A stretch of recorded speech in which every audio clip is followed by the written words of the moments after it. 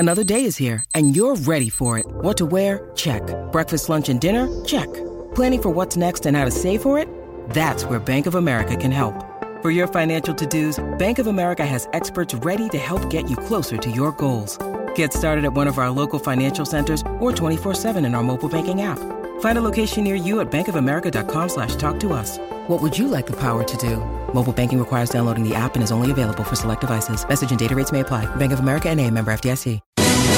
It's the B-Ball Breakdown with Coach Nick on SB Nation Radio. And online at SBNationLive.com. Coming to you live from the O'Reilly Auto Parts Studios, here's Coach Nick. Hey, sports fans. It is Coach Nick here, and this is the B-Ball Breakdown. So happy to have you with us on SB Nation Radio on this lovely Tuesday evening. Hopefully it is warm in your area. If it's not, I'm sure it will be soon. It certainly is nice over here in LA. And we have a lot to talk about this evening, about the NBA playoffs. It's finally upon us. We've been talking about it for weeks and anxiously anticipating what was going to happen, and we finally have some data to look at. I've been breaking down 2 videos a day since Sunday, and man, is my mind mush at this point. So we've done plenty of stuff. We've already looked at a couple of the games with the Warriors. We did one video on the Warriors. We did a video on the Blazers and how Anthony Davis just MVP'd all over the Trailblazers in an exciting game for him. And this is his chance to finally prove to me that he is an MVP caliber player. I haven't been quite sold on him yet, but he looked really good in Game 1 and pretty much helped them decide that game.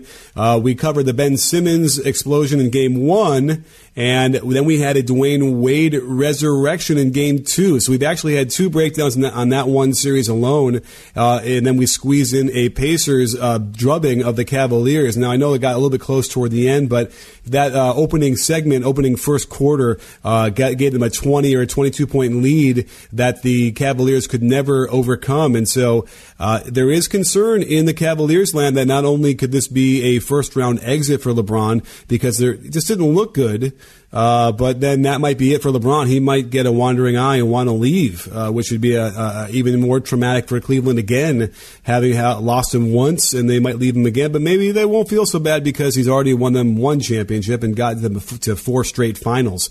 And while we've seen the Warriors struggle with that notion of the disease of more, where it's just harder and harder every year to get back there, but they've won a couple of them, the Cavaliers are in the same boat. And even though they have a very small group of players who have actually done it, I think they got down to 4 now who are coming back from last year's success. It's still a thing, and LeBron is still going to have to really have a Herculean task ahead of him to overcome what the Pacers are throwing at him. So stay tuned. Lots of great stuff coming up. I got 2 or 3 other fantastic guests to come on and join me. So don't go anywhere after these messages from our sponsors. And this is the B-Ball Breakdown.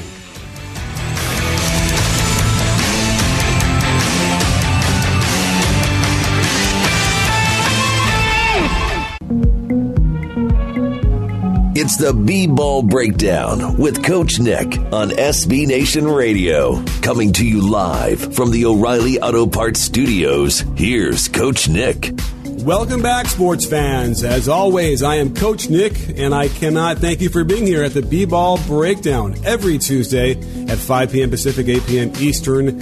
And I'm really excited to get into some playoff analysis because we hadn't started last week with the playoffs, and let's really focus on what's happening in these different series. We're going to have a number of guests on to discuss it and break it down. And our first guest today is friend of the breakdown, Eli Horowitz, who is a Caltech assistant coach and covers the WNBA and has been watching some of the playoffs pretty intently.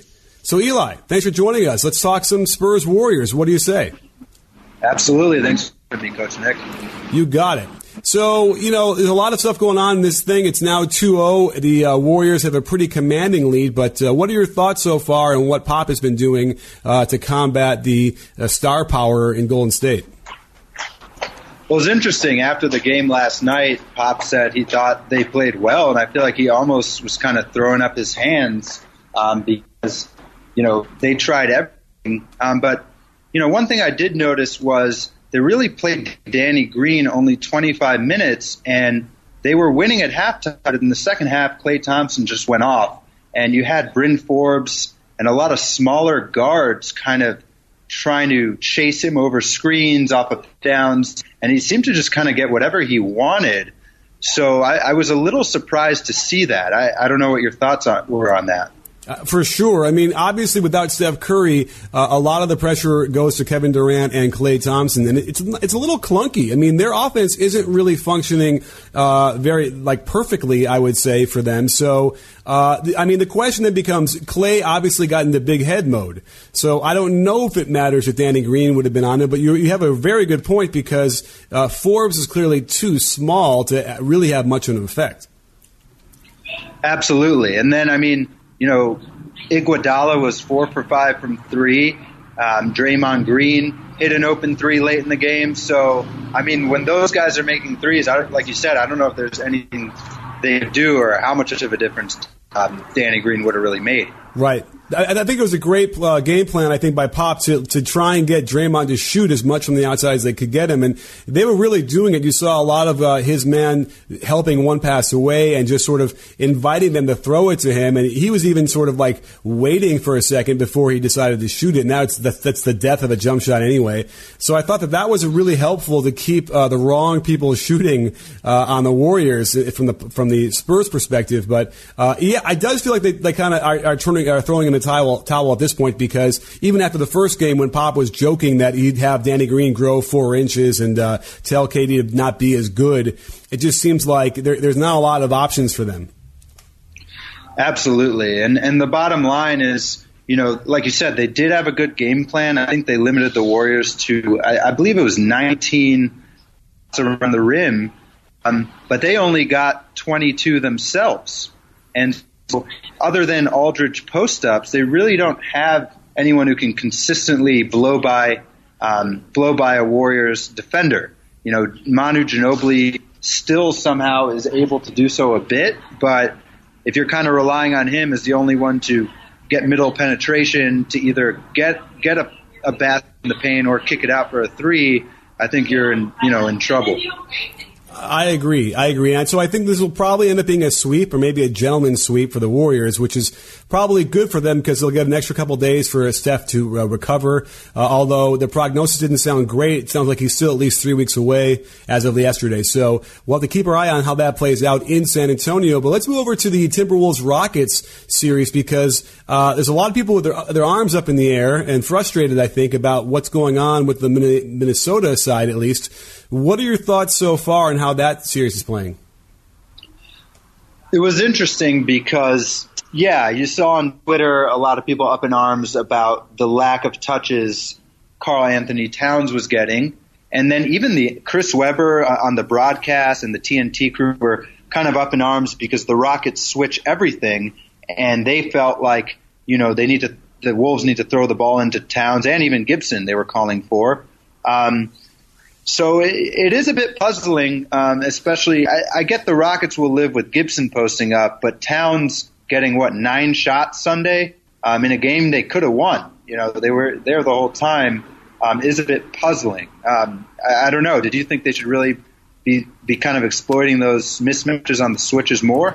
Well, it's funny that you asked that since I am working on a video on that as we speak. And part of the issue, I think, is that they're being really physical with Towns, and he is not handling it very well. He doesn't have a lot of strength in the lower body anyway, but they're pushing him around, and he's kind of just disconnecting. And it's really kind of frustrating to watch when you see that. I also think that, down the stretch, the last 7 minutes of the game when he went in for the fourth quarter, he got 1 shot. And that's an issue that has to do with, Jimmy Butler and with Andrew Wiggins. But I think the other problem they have is Jeff Teague.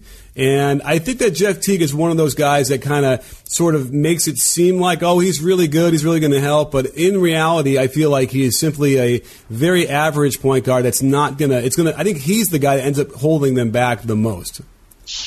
Yeah, and I noticed down the stretch, he did make a couple shots, but the ball was really in his hands. And you kind of wonder, almost question who are they running plays? Who's supposed to have the ball in these moments? Because, like you said, it's Jimmy Butler, it's Teagues, but somehow it's not Towns. And then Wiggins tries to make plays, and it's really very little off-ball movement. And then when they go to the bench, it's almost more the same problem when you have Jamal Crawford and Derrick Rose really doing a lot of hero ball, a lot of ISO ball. Absolutely. It's a weird offense, and you think that we've heard in the past how, Thibodeau is really focused on the defense, and so the offense gets a back seat, which is weird. It's definitely a flip of what normally happens at the NBA level. I got to take a really deep dive and look at what they're doing offensively, but yeah, there's something about a really good point guard comes down, gets into a set, makes sure that they get the right shots for the right players. It shouldn't happen where Karl-Anthony Towns gets one attempt down low. Now, part of it is that he's just sort of shying away from contact and doesn't want to command the presence. And there certainly was plenty of evidence in the beginning of the game where they were trying to set a pick and roll, get a switch, and then back him down, and they wouldn't find him, or they throw it to him late. So it's an issue that I think could be solved with a little bit of film work and a practice or two or a shoot around. So I would expect that in game 2, the dude's going to get 20 shots, wouldn't you? I would hope so, but it's a problem. I know people in Wolves Twitter and kind of calling out all season. So is Tibbs going to adjust? I mean, I guess we'll find out. I would imagine that's one adjustment he could handle. Although, who knows? And I used to revere Thibodeau to the nth degree. And I mean, the thing that rubs me the most, I think, wrong with him is just sort of the style and the constant bellowing and yelling and disgust on his face and the frustration. I just think it wears on the team, and it's possible that they might have just sort of tuned it out by now. And certainly their defense isn't what it used to be as far as what he used to coach in Chicago. I mean, this has never been an elite defense, and so that's the other issue, that he's not getting that out of them either. Absolutely. I mean, as someone who's from Chicago and, watched all the Bulls games in his tenure there, I mean, you see some of the schemes he's trying to employ, but, I mean, you definitely don't see the commitment to it or the consistent effort level across the roster. Right. And you're just not going to win. I mean, they're the 27th ranked defense all year. That's not going to change suddenly, especially against the Rockets now. But I was impressed, though. They kept it close. This is, in theory, you think that they would get blown out with that kind of defense like that. So they did okay. But again, how long do you think this is going to last? How many games before the Rockets win the series? I would call it a sweep. Harden just looks so locked in. They had absolutely no answer for him. I mean, they were even trying Derrick Rose on Harden, which is that could be a whole nother conversation. Yeah. But I mean, they were already that desperate in game 1. You know what I mean? For sure. Well, Eli, thank you for coming on the show to break this stuff down. Anxious to keep our eyes on to see what's going on and how that happens. If you want to follow Eli, it is at Coach Horowitz 13. And he's got a lot of great information about the WNBA, too. I know it's a big hole in the content that people need to get filled, and you are there for that. So thanks for coming on. You'll have to come back on again. Absolutely. Thank you. You got it. And stay tuned, sports fans. We will be right back with our next segment on the B-Ball Breakdown. If you're listening to this and feeling a bit old and out of touch with this young generation of ball players, you might be in the age range where we commonly see sexual performance issues. Did you know that 40% of men by age 40 struggle from those dreaded 2 letters, ED? You know what they stand for. And now there's real science to turn your fortune completely around. 4hims.com is your solution. A complete one-stop shop for hair loss, skin care, and sexual wellness for men. They have well-known generic equivalents to the name brand prescriptions to help you combat ED. In fact, one pill, starting with a V, just came off its patent recently. A real game changer. So avoid those embarrassing doctor's visits with all the invasive questions. Instead, get erectile without the dysfunction. Go to 4hims.com/CoachNickED and get Hims for a month for just $5 while supplies last. This would cost hundreds if you went to the doctor or pharmacy. So don't wait. That's 4hims, FORHIMS.com/CoachNickED. See website for full details and get back on the path to sexual performance. It's the B-Ball Breakdown with Coach Nick on SB Nation Radio. Coming to you live from the O'Reilly Auto Parts Studios, here's Coach Nick. And we're back, sports fans. Excited to have you here on a Tuesday, Playoff Tuesday, where a lot of games are underway right now. It's been a really exciting time so far. We're only in day 4 of the playoffs, and yet it's already been a lot of different storylines. The Jazz haven't quite been doing what I thought they were going to do yet in that first game against OKC, but we'll see what happens with them tomorrow. And a lot of other intriguing storylines. Hope you're here with us with our first couple segments where we had a great discussion about a couple of the playoff series with the Warriors and then the Spurs and then also on the other side with the Houston Rockets and the Timberwolves. So I'm really excited right now, though, to bring on best friend of the breakdown, Tommy Tempesta, who we spend a lot of time interacting on Twitter, and everyone seems to get a big enjoy what we do together as we basically analyze the biomechanics of what's happening on the court with NBA players. And Tommy is the founder of Basketball Biomechanics. You can follow him at B Biomechanics, and it's a terrific follow. I highly recommend it because he has a lot of great information and for you as far as functional movement. He actually is the rare person that I know who can apply biomechanics with actual basketball-specific training. So enough of the intro. Tommy, thanks for coming on the show tonight. Thanks for having me, Nick. I appreciate it. It's great. You know, we interact so much on Twitter without actually speaking that it's weird to actually talk to you with voice. Yeah. Well, I'm in New York now, about to get ready to do a court session, and we're still hovering around 50. So I'm pretty sure you're nice and cozy out there in L.A. Yeah. I hate to make you feel any colder than you already are out here. As I sat outside eating my lunch and getting some rays, but it'll warm up pretty soon, I'm sure. By the way, I think the warmer weather gets everyone a little bit looser. They can start moving better. They're back and more flexible, right? Absolutely. And with that warmer, a lot of outdoor hill training where we do movement things up and down the hill, and stair training and track training, and bring that back to the court, and also incorporate the beach for soft sand and stability. So the spring summer is a really, really busy time for myself and my company. So I really enjoy it a lot. For sure. And I think what I enjoy most about talking with you is to sort of dissect what's happening. And you'll see a player in the open court go up and sort of either, catch an edge of his shoe or not quite explode in the air. And you're on top of it to sort of explain what is going on with their mechanics and why it wasn't as optimal as it is. And I wonder if, when I travel around the country and I interact with a lot of coaches, it doesn't seem like a lot of the basketball coaches themselves have really any sense of what the functional movement of the body is supposed to be, or have any idea how to even teach that. Do you agree with that as well?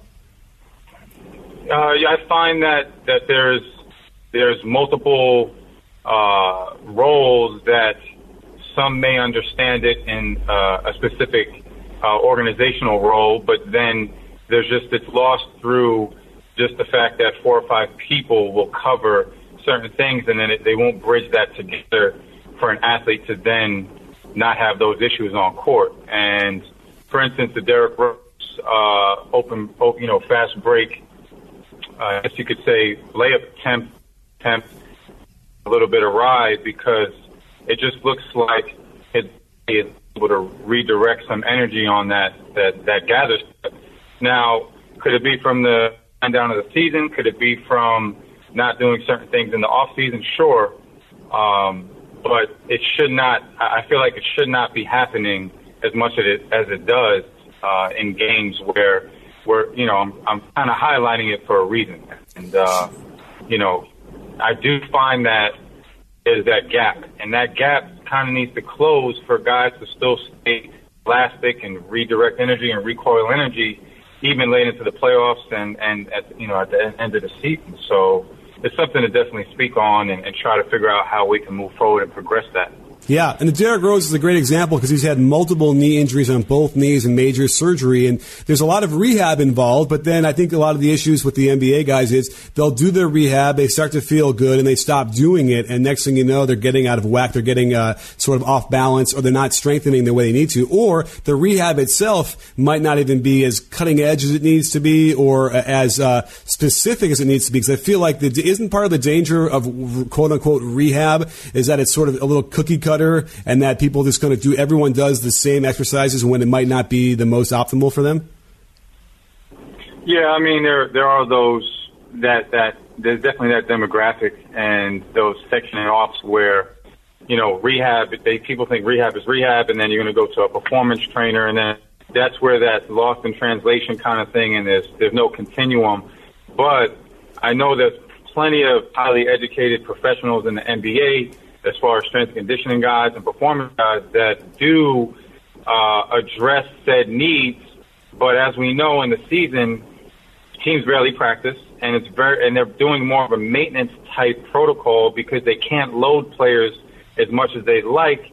But the NBA has gone toward more of a recovery deload kind of progression and protocol for in season, and that's why we see some of these players completely lose plyometric nature of jumping and recoil towards the tail of the season, and then we'll notice definitely players that still have that bounce, so to speak, and some of those players are just because of genetically their tendon junctions where it meets the muscle might be more stiff and better off and be able to deal with all these games and minutes, and some players may need slightly more loading and maybe less playing time and kind of try to load and still keep and maintain certain parameters and not just let it fall off and then deteriorate, teams winning games.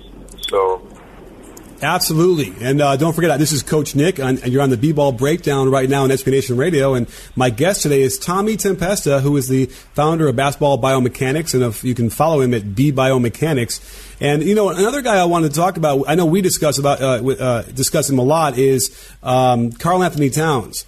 And it's funny because I've seen him jump and get his, mid forearm up at the rim. And so he's got a lot of bounce, but I feel like you and I both have observed a lot of issues with his alignment, his knees and the way they are aligned with the hips and the ankles. And I was wondering, can you give us some insight into what you're seeing there and why so much energy tends to be bleeding from that? Yes, and we both really appreciate Kat for who he is and what he is. I just have somewhat of an issue with the body mass distribution. He's quite heavier, relatively speaking, up top, and it kind of tapers off to his hip and then knee, ankle, foot. And the first thing to contact and redirect everything from the ground up is your feet. And his feet need work. He needs to take those sneakers off, and he needs to deal with forces on some harder surfaces, not wood surfaces, but gymnastic type wrestling mat surfaces, and maybe some sand soft training, and even grassy hills where he has to deal with forces from the ground, and that would correct a lot at certain speeds, and it would help things go up his kinetic chain a bit better. And no matter how strong you get up top, it really doesn't matter if the foot, knee, and hip can't attenuate that force, because we've seen him get pushed, so to speak, a wedge to spaghetti, a cooked piece of spaghetti, where he's pushed at his shoulder, and he bends at the waist sideways because his foot and ankle really isn't doing much. So, that's something that we can definitely find maybe on another broadcast, but he definitely needs to redistribute some of that body mass and wake those feet up, because I definitely noticed they're a bit sleepy. Absolutely. And it's funny because I think that's an overlooked area of the body for anybody who's training is the feet themselves. And I know, like, I'm doing Pilates a lot, and what I love about it is that we'll do, leg press on my back, but like on my heels, and then on the midfoot, then on the balls of my foot, and constantly changing the position of the foot so that all of a sudden you are now, gaining a better strength and more balance, like in the base. It seems like that would be the most important part of any basketball player's ability. Exactly. And you have to, what you're doing is you're increasing sensory input to certain areas of the foot.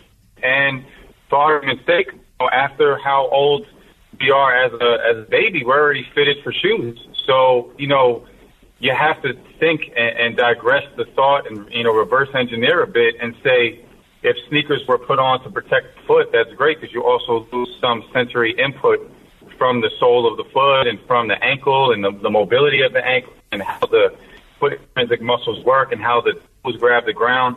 And, it goes to show even from some track athletes that run, those spikes are very, very thin.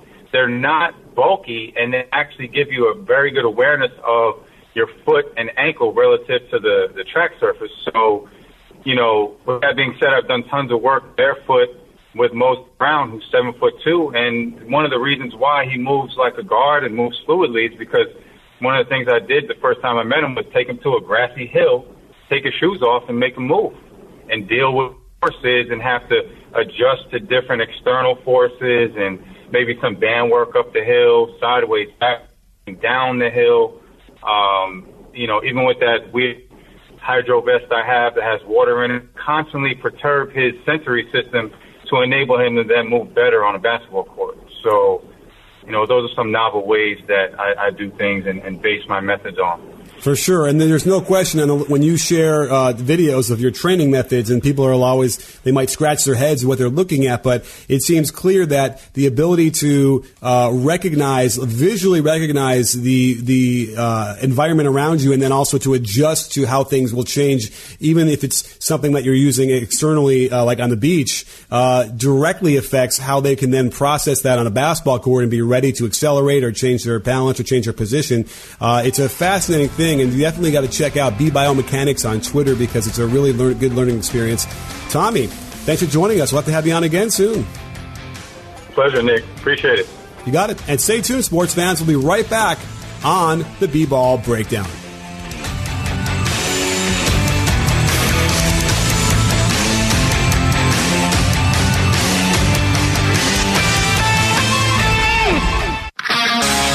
It's the B-Ball Breakdown with Coach Nick on SB Nation Radio. Coming to you live from the O'Reilly Auto Parts Studios, here's Coach Nick. Hey, sports fans. Welcome back to the B-Ball Breakdown. Excited to have you here on this lovely Tuesday evening. As always, I am Coach Nick. Every Tuesday, I'm here at 5 p.m. Pacific, 8 p.m. Eastern for an hour with you to break down the NBA in every which way we can. Just had a great segment with my buddy Tommy Tempesta of B-Biomechanics. That's on Twitter. A really interesting discussion on the biomechanics of the players in the NBA and what holds them back or what makes them so good. You probably will watch the game differently from now on, now that you realize how important the feet are and how bleeding energy from the knees and the hips is a real thing.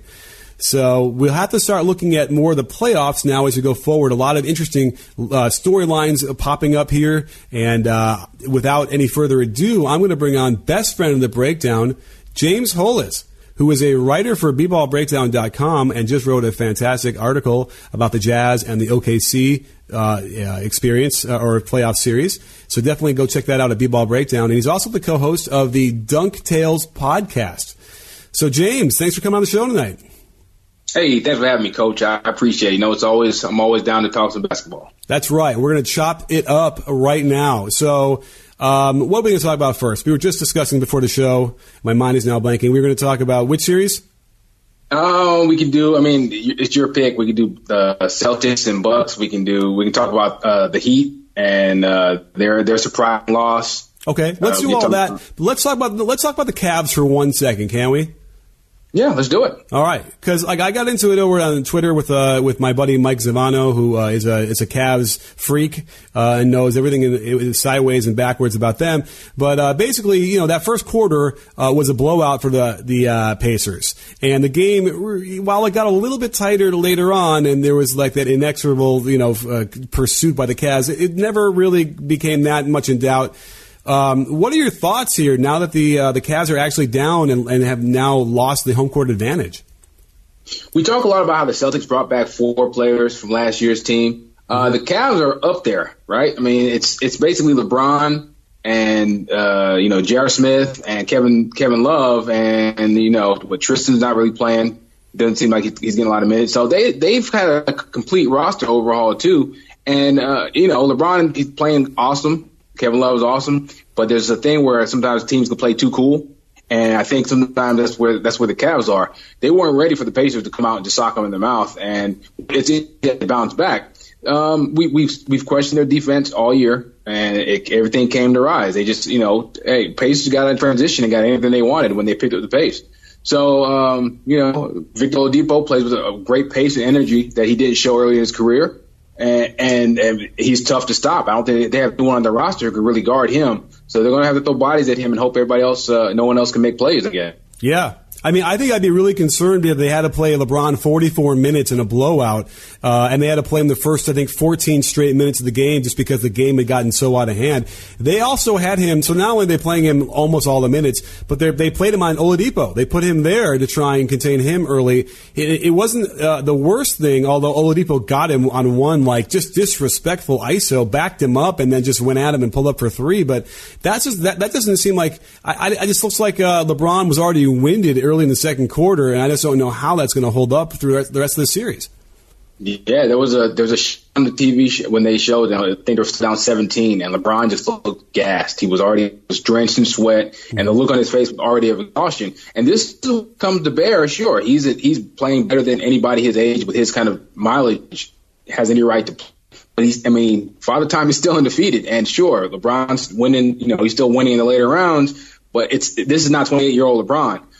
And they really missed Kyrie Irving. They replaced him with Isaiah Thomas. Isaiah Thomas didn't work out, so they replaced him with George Hill and Jordan Clarkson and Rodney Hood, which is all well and good. But sometimes you need another high-level player, just one individual guy who can kind of break defenses. And they don't have that other player besides LeBron James. Yeah, and you know what's going to happen. Game 2 is going to start, and the Cavaliers are going to hammer them early, and everyone's going to go, oh, yeah, we remember these are the Cavs, they're going to win and stuff like that. So I kind of feel like that's sort of what's going to happen here, but it definitely feels like the Pacers have a lot to offer, and they've been a surprise team all year long, and they're deep, and they have a lot of guys that can contribute. And the question now is Bogdanovich, he fronted LeBron in the post, and they really had no answer to get the ball down low to him. And I think that's the other problem is that LeBron seems to have an issue with being able to either be aggressive with the ball and either create a shot or create a pass, or he'll simply just disengage and be like, I'm just going to stand here in the corner. So I had a shot in the breakdown I did of them. He was in the corner. He was so deep in the corner that you couldn't even see him. He literally blended in with the bench and just stood there, didn't move for almost the whole possession. And it's frustrating because he hasn't been able to find a balance between being aggressive and then letting the other players find their way. Well, other than Jordan Clarkson though, and Rodney Hood in spurts, there's no one else on the team who really do that. J.R. Smith can every now and then come out of the weeds and hit a couple tough, ridiculous shots. Clarkson is going to come out and be aggressive looking to score, but that's for 15, 20 minutes a night. Mm-hmm. And that's against second units. This is where, hey, you can only break down a roster so much and take away so much. And even this team is still, they're still as susceptible to the disease of more as any other team. And they're aiming for a fourth straight finals. At the core is. So all this stuff takes a toll, minutes and just familiarity, breeds contempt. All this stuff hey, they made the big roster change right before the All-Star break, and there was a little surge, and they kind of fell right back into their old habits. So, I don't know. This is, I'm not saying it's the end of LeBron James and his time in Cleveland, and maybe Cleveland just, they right the ship in game 2, and they burn up the Pacers. But, that's not like a LeBron James team to be unprepared for the first game of the playoff. Yeah, totally not. And yet, here's where they are. So keep your eye on that game 2. It's going to be a real interesting thing what happens because obviously they cannot afford to go down 2-0. So we'll see how that plays out. Let's move over to another playoff series here. How about the Celtics and the Bucks? We had a pretty spirited game, and right now they're in the middle of the game as we speak. So what are your thoughts on how that matchup is going to play out? And is this series going to be close? So here's the thing about this series. I'm a Celtics fan, but, I try to put bias to the side. And I looked at it and said, hey, Milwaukee has the best player in the series. They probably have, between him and Middleton, him being Giannis and Middleton, they probably have 2 of the top 3 players in the series. And, they've been a playoff team before. I thought maybe Boston would finally depleted enough where Giannis would be the backbreaker. Well, maybe I underestimated Brad Stevens again, and it's all about the discipline. Celtics are so disciplined. Other than that one bad stretch in the second quarter when they just turned the ball over like it was fun, and that one stretch at the end of the game where they let the Bucks erase a 10-point lead and go to overtime. Celtics controlled the game, and let's see what kind of adjustments Prunty can make. And I don't know. Yeah, I've been told before, even by Bucks guys, hey, this team they don't play very smart, and they didn't play very smart last game. Right. And I mean, it was an epic game, I got to tell you, because it went right down on the wire, and Middleton, they were up by 3 with half a second to go, and they let Middleton just sort of catch it and throw it up there. That was a little bit strange. But you can't say enough about Terry Rozier. I mean, that guy ended up with 23 points on a variety of really difficult shots. Not that we're going to forget about Kyrie at all, but certainly you get that kind of production, I'm sure Brad Stevens is ecstatic. After that slow start, Rozier didn't start the game well at all, and he finished very strong. You got to give so much credit to the Celtics' development and even their drafting, because I wasn't happy with the Rozier pick when they initially picked him, and he's turned into quite a heck of a player. But yeah, so many guys stepped up for Boston, and Stevens played a heck of a game as far as rotations, getting guys in position. And that team's really in tune with each other. Like Al Horford really destroyed Giannis in the post, and then when they started setting double teams, the weak side guys knew, hey, if I cut to the hole right now, Al Horford's going to find me. And he got a good dunk for Brown, and he ended up getting a layup for Brown late in the game when the rubber meets the road. So this is it's quite a series, and if the Bucks don't make the proper adjustments, which they got to find a way to get Giannis the ball other than just having ISO and let him try to go at Al Horford, because Al did a great job moving his feet. So yeah, I'm really curious to see what kind of counters the Bucks come with in Game 2. I agree. I'm frustrated, and I've been frustrated for years now with the offense and how it just doesn't create space for Giannis to be able to try and attack. And whether it's Henson, who's kind of hanging around the post and his man gets in the way, even when they have shooters out there, for whatever reason, the way they balance the floor and execute their offense, it just seems like he's constantly running into a second or a third player without the ability to kind of attack on the catch and find the gaps. And so, and yet, besides all that, he still went for 35, and he went 13 for 16 from the line and had 7 assists and 13 boards. So the guy is still doing it, but you just can't help but think there's a little bit more they can get out of that, which would then lead to some more victories. I think that Jabari Parker is the guy that they absolutely have to have find a way to get him more shots. Oh, here's the thing about Jabari Parker. He looks really good. He looks like one of those primetime scorers, and I thought the same thing. But I talked to a lot of Bucks guys who he's so bad defensively, and he showed it yesterday, last game against the Celtics. He's so bad defensively that people are wondering if they can even keep him on the floor. If he's not scoring, he's not hitting shots, and Horford and those guys so disciplined, they met him at the rim a couple of times, that he provided absolutely nothing. Chris Middleton was plus 11, and he played like 46 minutes. That means the Bucks were outscored by like 17 points in like the 5 minutes that Middleton didn't play. Mm-hmm. And I think Jabari is a large part of that. It's almost unheard of. So he didn't provide anything. Him and Eric Bledsoe have to be a lot better. Bledsoe has to be so much better in Game 2, because Bledsoe, they brought him in to be that third guy beside Milton and Giannis.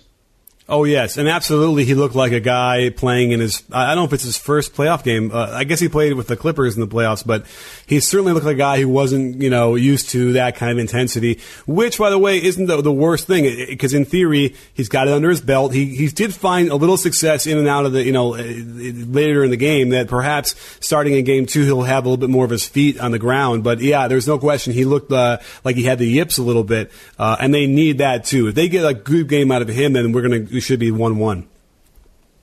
That's the thing. Later on in the game, he did seem to pick it up a little bit, and he was more aggressive. But like that last play with Terry Rozier was so indicative of maybe what we see with the Bucks when he tried to guess the play, and he thought he saw the action was going for Jaylen Brown, so he tried to jump the route, and he ended up getting completely burned. And that's one thing. But the fact that he just stood there and didn't try to rush out and contest the shot, the Bucks need another level of effort if they're going to have a chance in the series. Yeah, I agree, because you never know what happens as you start to lunge, and the guy is aware of that as he's shooting it and might throw him off, but it didn't really seem to matter. So, Let's move on to our another series as we wrap this up here. The Jazz and the Thunder. I had picked the Jazz. Who did you pick originally before the game, the series started? I'm pretty sure I picked the Thunder in 6 or 7, just for the simple fact that, I know it sounds really hokey and kind of like, maybe it's too simplistic. But when you have the best player in the series, you have a really good chance of winning this series. I think offensively, OKC has the 2 best players. As good as Donovan Mitchell is, we saw that Paul George is on another level when he wants to be, and we know Russell Westbrook, when his mind is focused and he's in attack mode, he's really dangerous. So I picked the Thunder in 6 or 7, and it all kind of worked out that way. I wrote that post for B-Ball Breakdown. Everyone go check it out. And I detail how great Donovan Mitchell has been for the offense as an offensive linchpin, and how great Rudy Gobert is as a defensive fulcrum. And their discipline is what it's going to be about against the Thunder's undisciplined talent. And that's what we saw play out in Game 1. Well, we'll have to wait and see as we wrap up our segment. We have our words from our announcers to come up, but I can't thank enough for coming on, James, and breaking that down. I agree, 7 games, but I kind of feel like the Jazz might still pull it out, so we'll have to wait and see how that plays out. But thanks for coming on the show today, and stay tuned. We have one more segment coming up for you on the B-Ball Breakdown. I'm Coach Nick. Don't go anywhere. It's the B-Ball Breakdown with Coach Nick on SB Nation Radio. Coming to you live from the O'Reilly Auto Parts Studios, here's Coach Nick. So there you have it, sports fans. I know you guys are all anxious to get back to the games and listen to what's happening between the Wizards and the Raptors and the Bucks and the Celtics. Both 2 series that should go somewhat deep. I'd imagine they both go 6 games at least. And then the nightcap we have is the Pelicans and the Blazers, which it should be another interesting series, because certainly the Blazers are going to want to hold home court and want to find out what happens. But you got to remember that subscribe to my YouTube channel, where we have all these sorts of coverage with videos explaining what's going on the court from a coach's perspective, my perspective. I use a lot of freeze frames and voiceover and slow-mo, and you really get a sense of what these adjustments are being made, because after all, in the playoffs, that's what these games are. Can you adjust from one quarter to the next? In halftime, are you able to see what's happening and then change your lineups like we've seen a lot of the coaches do so far to really good results? And that's the other name of the game. Can you readjust after that and figure out what's working and decide whether or not it's worth combating what the coach is doing, or stick with what you know? So it's got a lot of intriguing storylines. I'm going with the Jazz. I think they're going to win in 7 games, even though that might be a Game 7 away victory for them. I don't think it's as rare as it used to be. And that will be one series I'm going to keep my eye on. Certainly the OKC fans will not be happy with hearing that. The Minnesota and the Houston series is interesting, but I do feel like the Rockets just have too much for them. And then the Philly-Miami series is going to be another one of those interesting things that's playing out in an interesting way. It's 1-1 with the resurrection of Dwayne Wade, and we think that, I'm pretty sure the Warriors are going to sweep the Spurs, it feels like, and they're going to get some much needed rest while Steph Curry recuperates. And that leaves us in the West then with that's it. I guess we covered all of them. So that, in a nutshell, is how I feel the first round is going to play out. But don't forget, again, we're doing lots of stuff. I'm doing 2 videos a day. We're getting podcasts out, multiple podcasts a week. My bballbreakdown.com website is just chock full of fantastic analysis every day, all the time, over with our friends over at Clutch Points. So make sure that you check out bballbreakdown.com. And don't forget, another thing is that we're here every Tuesday, and I have guests on that come on and offer their expert opinions, and I get to throw in some of my ideas as well. You don't want to miss that. So again, a great show. We had Tommy Tempesta on, who just broke down the biomechanics of movement and why certain guys like Derrick Rose might struggle, or even Karl Anthony Towns could get better. Certainly on the defensive end will help. So don't miss all of our content all across the interwebs. You can follow me at B-Ball Breakdown. And don't forget, at B-Ball Breakdown, we're not a channel, we're a conversation. You win,